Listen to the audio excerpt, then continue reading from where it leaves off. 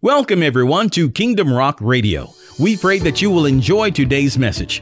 Now here is a sample of what you'll be hearing today. You know, sometimes he will allow them to remain in your life until they no longer get on your nerves. It's going to have the criticisms of people and what they do and say. You know, you can't stop them, but it can be what they say when they say it won't affect you, like water off of a duck's back, so to speak. Kingdom Rock Radio is an outreach ministry of Kingdom Rock Family Worship Center, located right here in Bremen, Georgia. You can connect with us at our website at www.kingdomrock.org. And now, here is today's message. Hello, everybody. Welcome once again to another Thursday night Bible study right here at Kingdom Rock Family Worship Center. I'm excited about the Word of God, and I'm excited about you. And this is a wonderful thing. I'm just so pumped up. It's Thursday. We get into the Word of God once again. Thank you for joining me every week. And today we're going to have a wonderful time. Hallelujah. Well, as you know, we've been in a series for the last several weeks or months, should I say, entitled Overcoming Our Fears. And last week we talked about becoming greater. Really, Father wants you to become greater. And it is His part in it all that helps us to overcome our fear and not just survive in this time, but thrive in this time. Regardless of what's going on in the world, regardless of what's going on in our communities, if we are in Christ, God has given us the ability to thrive big time, even in the midst of it. You know, one of my favorite scriptures, is in the Bible when the Lord Jesus is in the midst of the storm and the disciples are with him and they're in the boat together. And what is he doing? He's sleeping in the midst of a storm. And there's another account in scripture where the disciples are on the boat again, and it's around the fourth watch of the night. And Jesus comes walking toward them, on the sea. And it's stormy and they're having a terrible time. The disciples are, but Jesus is walking on the sea, demonstrating again his mastery over the storm, either asleep at perfect peace or walking in the midst of it. It's completely awesome. So as we are in Christ and are connected to him, we can experience that same peace.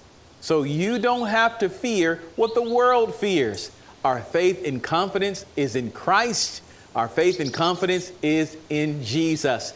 Yay! And we're going to have a great time tonight. Let's get into the Word. But don't forget, you can join me on my website at kingdomrock.org. It's there that you can find today's video as well as the entire series. So check it out. You can bring a friend, share it, and just have a good old time. Let's get into the Word because I'm excited. I feel like I can just explode up here. So let's get into it. Last week, we spoke about, again, becoming greater, and we were in our vineyard, and we're right back here today. Oh, I could eat some of these grapes. Yeah, but we are here. So we talked about our relationship with Father, our relationship with Christ. And the Lord Jesus does such a beautiful job in giving us a natural picture to display a spiritual truth. Hallelujah. Jesus is our hero. So let's go ahead and we're going to read once again just a portion of John the 15th chapter. Last time we read verses 1 through 16. We may go back and read it all, but remember, you can go back and read it yourself. Praise the Lord in your own time. But we started there, and I think we got up to verse number 1 the last time. And we're going to see if we can go a little bit further. So we'll do a little bit of reading. So let's just go ahead and start, okay? So here we are, John 15. I got to shout. Whoa, Jesus, thank you. We can have a party before we have the party. The Word of God is like a party, man. And I'm just excited. Whew. All right. Somebody needs to calm him down. Well, I am excited. I'm excited about Jesus, and I'm excited about his word. Oh my God, don't you understand, my friend? I know people are freaking out right about now. They're upset. They are They're scared, and we're praying for them in Jesus' name. Listen, it's our responsibility to pray for those that don't have a covenant with God, those that are not under the blood of Jesus Christ. It's our responsibility as members of the body of Christ to pray for them, to cover them in prayer. Because remember, the Father does not desire that any should perish, but all should come through repentance in Christ Jesus. The Father really loves them. You know John 3:16, for God so loved the world that he gave his only begotten Son, that whosoever would believe in him would not perish but have everlasting life. So Father loves them. Regardless of their political persuasion, their gender, their ethnicity, regardless of their financial status, Father loves them. Hallelujah. And he has a heart toward them. He loves them. And he loves you. And it's our responsibility to share this gospel with them and to pray for them. So let's pray for our president. Let's pray for those that are ruling in this country. Let's pray for those that are ruling, that are leading us in our communities. We have to pray for them, because if we don't pray for them, you think it's bad now. Boy, I'm telling you, what happens when the righteous refuse to pray, refuse to seek God? So let's pray for them, that they will hear godly counsel, that they will hear the voice of the Lord and follow his precepts and directions in all that they do. Amen. Amen. I'm excited. Praise the Lord. So don't get your peace. Let's say this for a second. I know we're going to start. You can dance too if you want to. Don't get your peace from the world. Get your peace from Father. Hallelujah. If the only time you can have peace is when the world is at peace, then let me tell you, that's pretty bad, because that means that your peace is connected with the world. No, let your peace be connected to Christ. And he's an ever-flowing stream, an ever-flowing fountain. And you will always have peace when connected with him. With the world, it can be a hit or miss, and the world's peace always has strings attached. It's never true. But with Christ, being connected to him as the true vine, hallelujah, as the true vine, we can always have peace, and we can rest in him. So let's rest in Jesus tonight. Whew. All right, well, let's continue on, and let's go ahead and try again to read John 15. Let's do just a little bit. So it says here in the King James Version, John 15, verse number 1, the Lord says, I am the true vine, and my Father is the husbandman. Remember that? We talked about the Father being our vine dresser. So we stopped there last time, didn't we? Look at verse number 2. It says, every branch in me that beareth not fruit, he taketh away. And every branch that beareth fruit, he purges it, that it may bring forth more fruit. Verse 3, now ye are clean through the word which I have spoken unto you. Let's look at verse 4. I think we'll stop here. Verse 4 says, abide in me and I in you. As the branch cannot bear fruit of itself, except it abide in the vine. No more can ye, except ye abide in me. So let's go back and let's look again at verse number 1. Yes, we're trying to get out of verse 1, but we said, let's one more time. Verse 1 says again, Jesus says, I am the true vine and my Father is the husbandman. Remember, the husbandman means the vine dresser. And I told you last time that the husbandman, or the vine dresser, or the gardener, we can say, has three main goals. One, his responsibility, or three main responsibilities. One, he's responsible for pruning the tree. Second, he's responsible for training, or should I say pruning the branch? That's better. We're pruning the branch. 2, he's responsible for training the branch. And 3, cultivating the branch. This is Father's role in our life as the Lord Jesus has defined it. This is wonderful. So last time we said that the Father will prune. Now, when you prune, you're cutting away the dead limbs or the dead parts of the branch. Remember, Jesus is the vine and we are the branches, right? So we're growing off of Christ Jesus.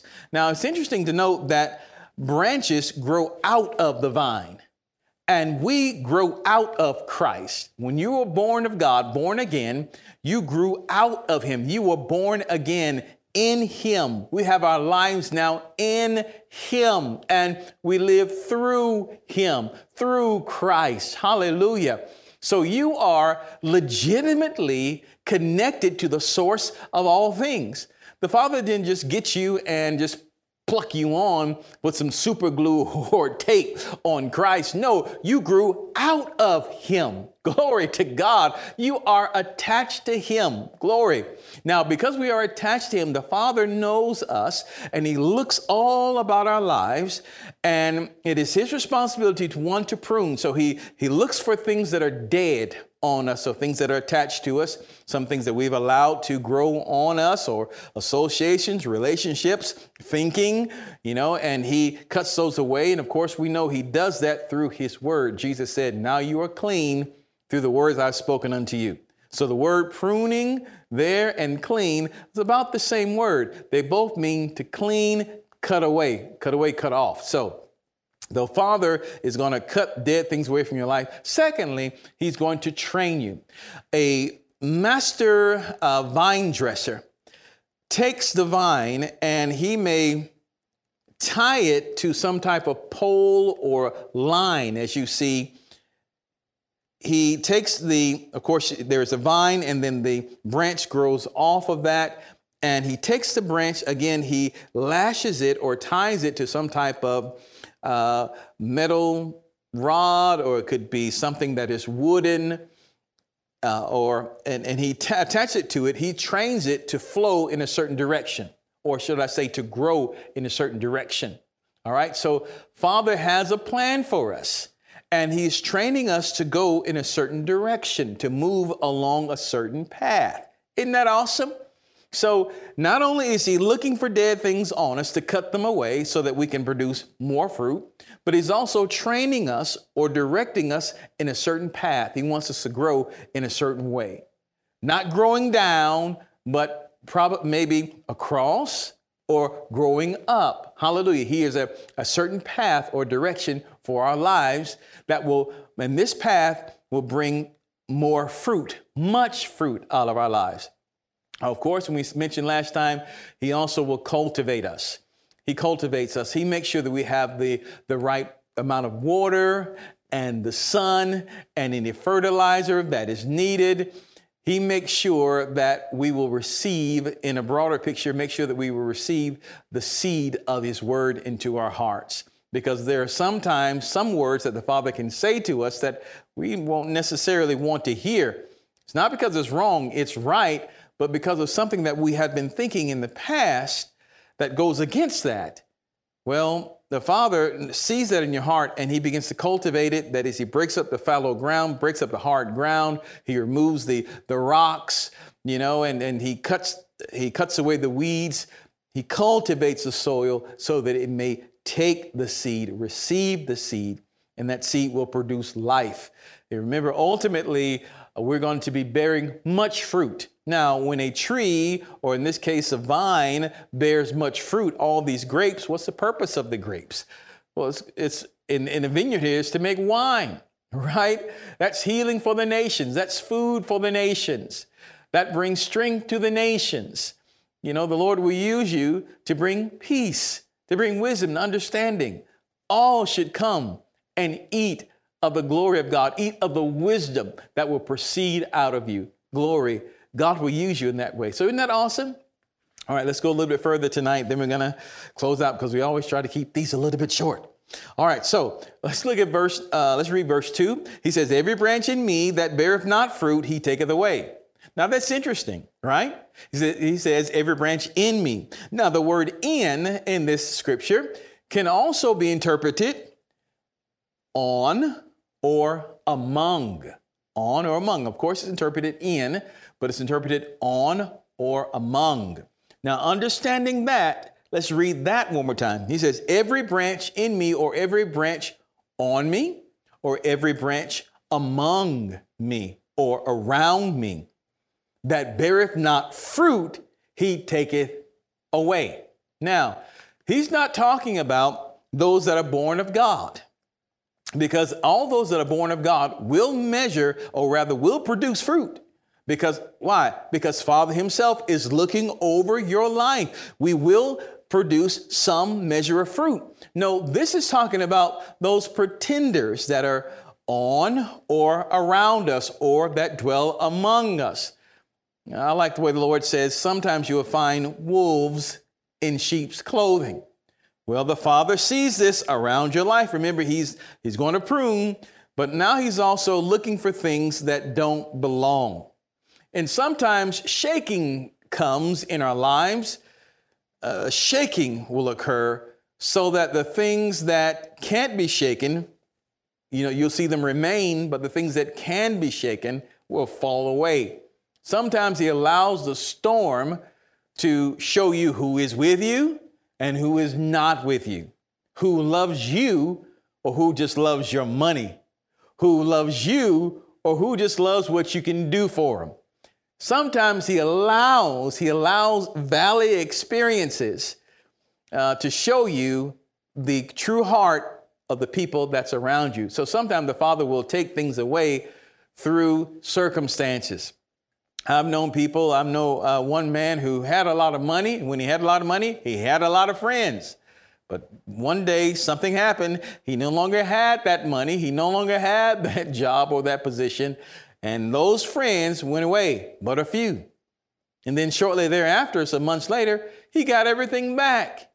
But then he saw what was the true motives of the others around him. And of course, they tried to buddy back up. Hey, but now I see you. I know who you are, right? So sometimes the Lord will allow that so that you will see who's connected to you and who's around you.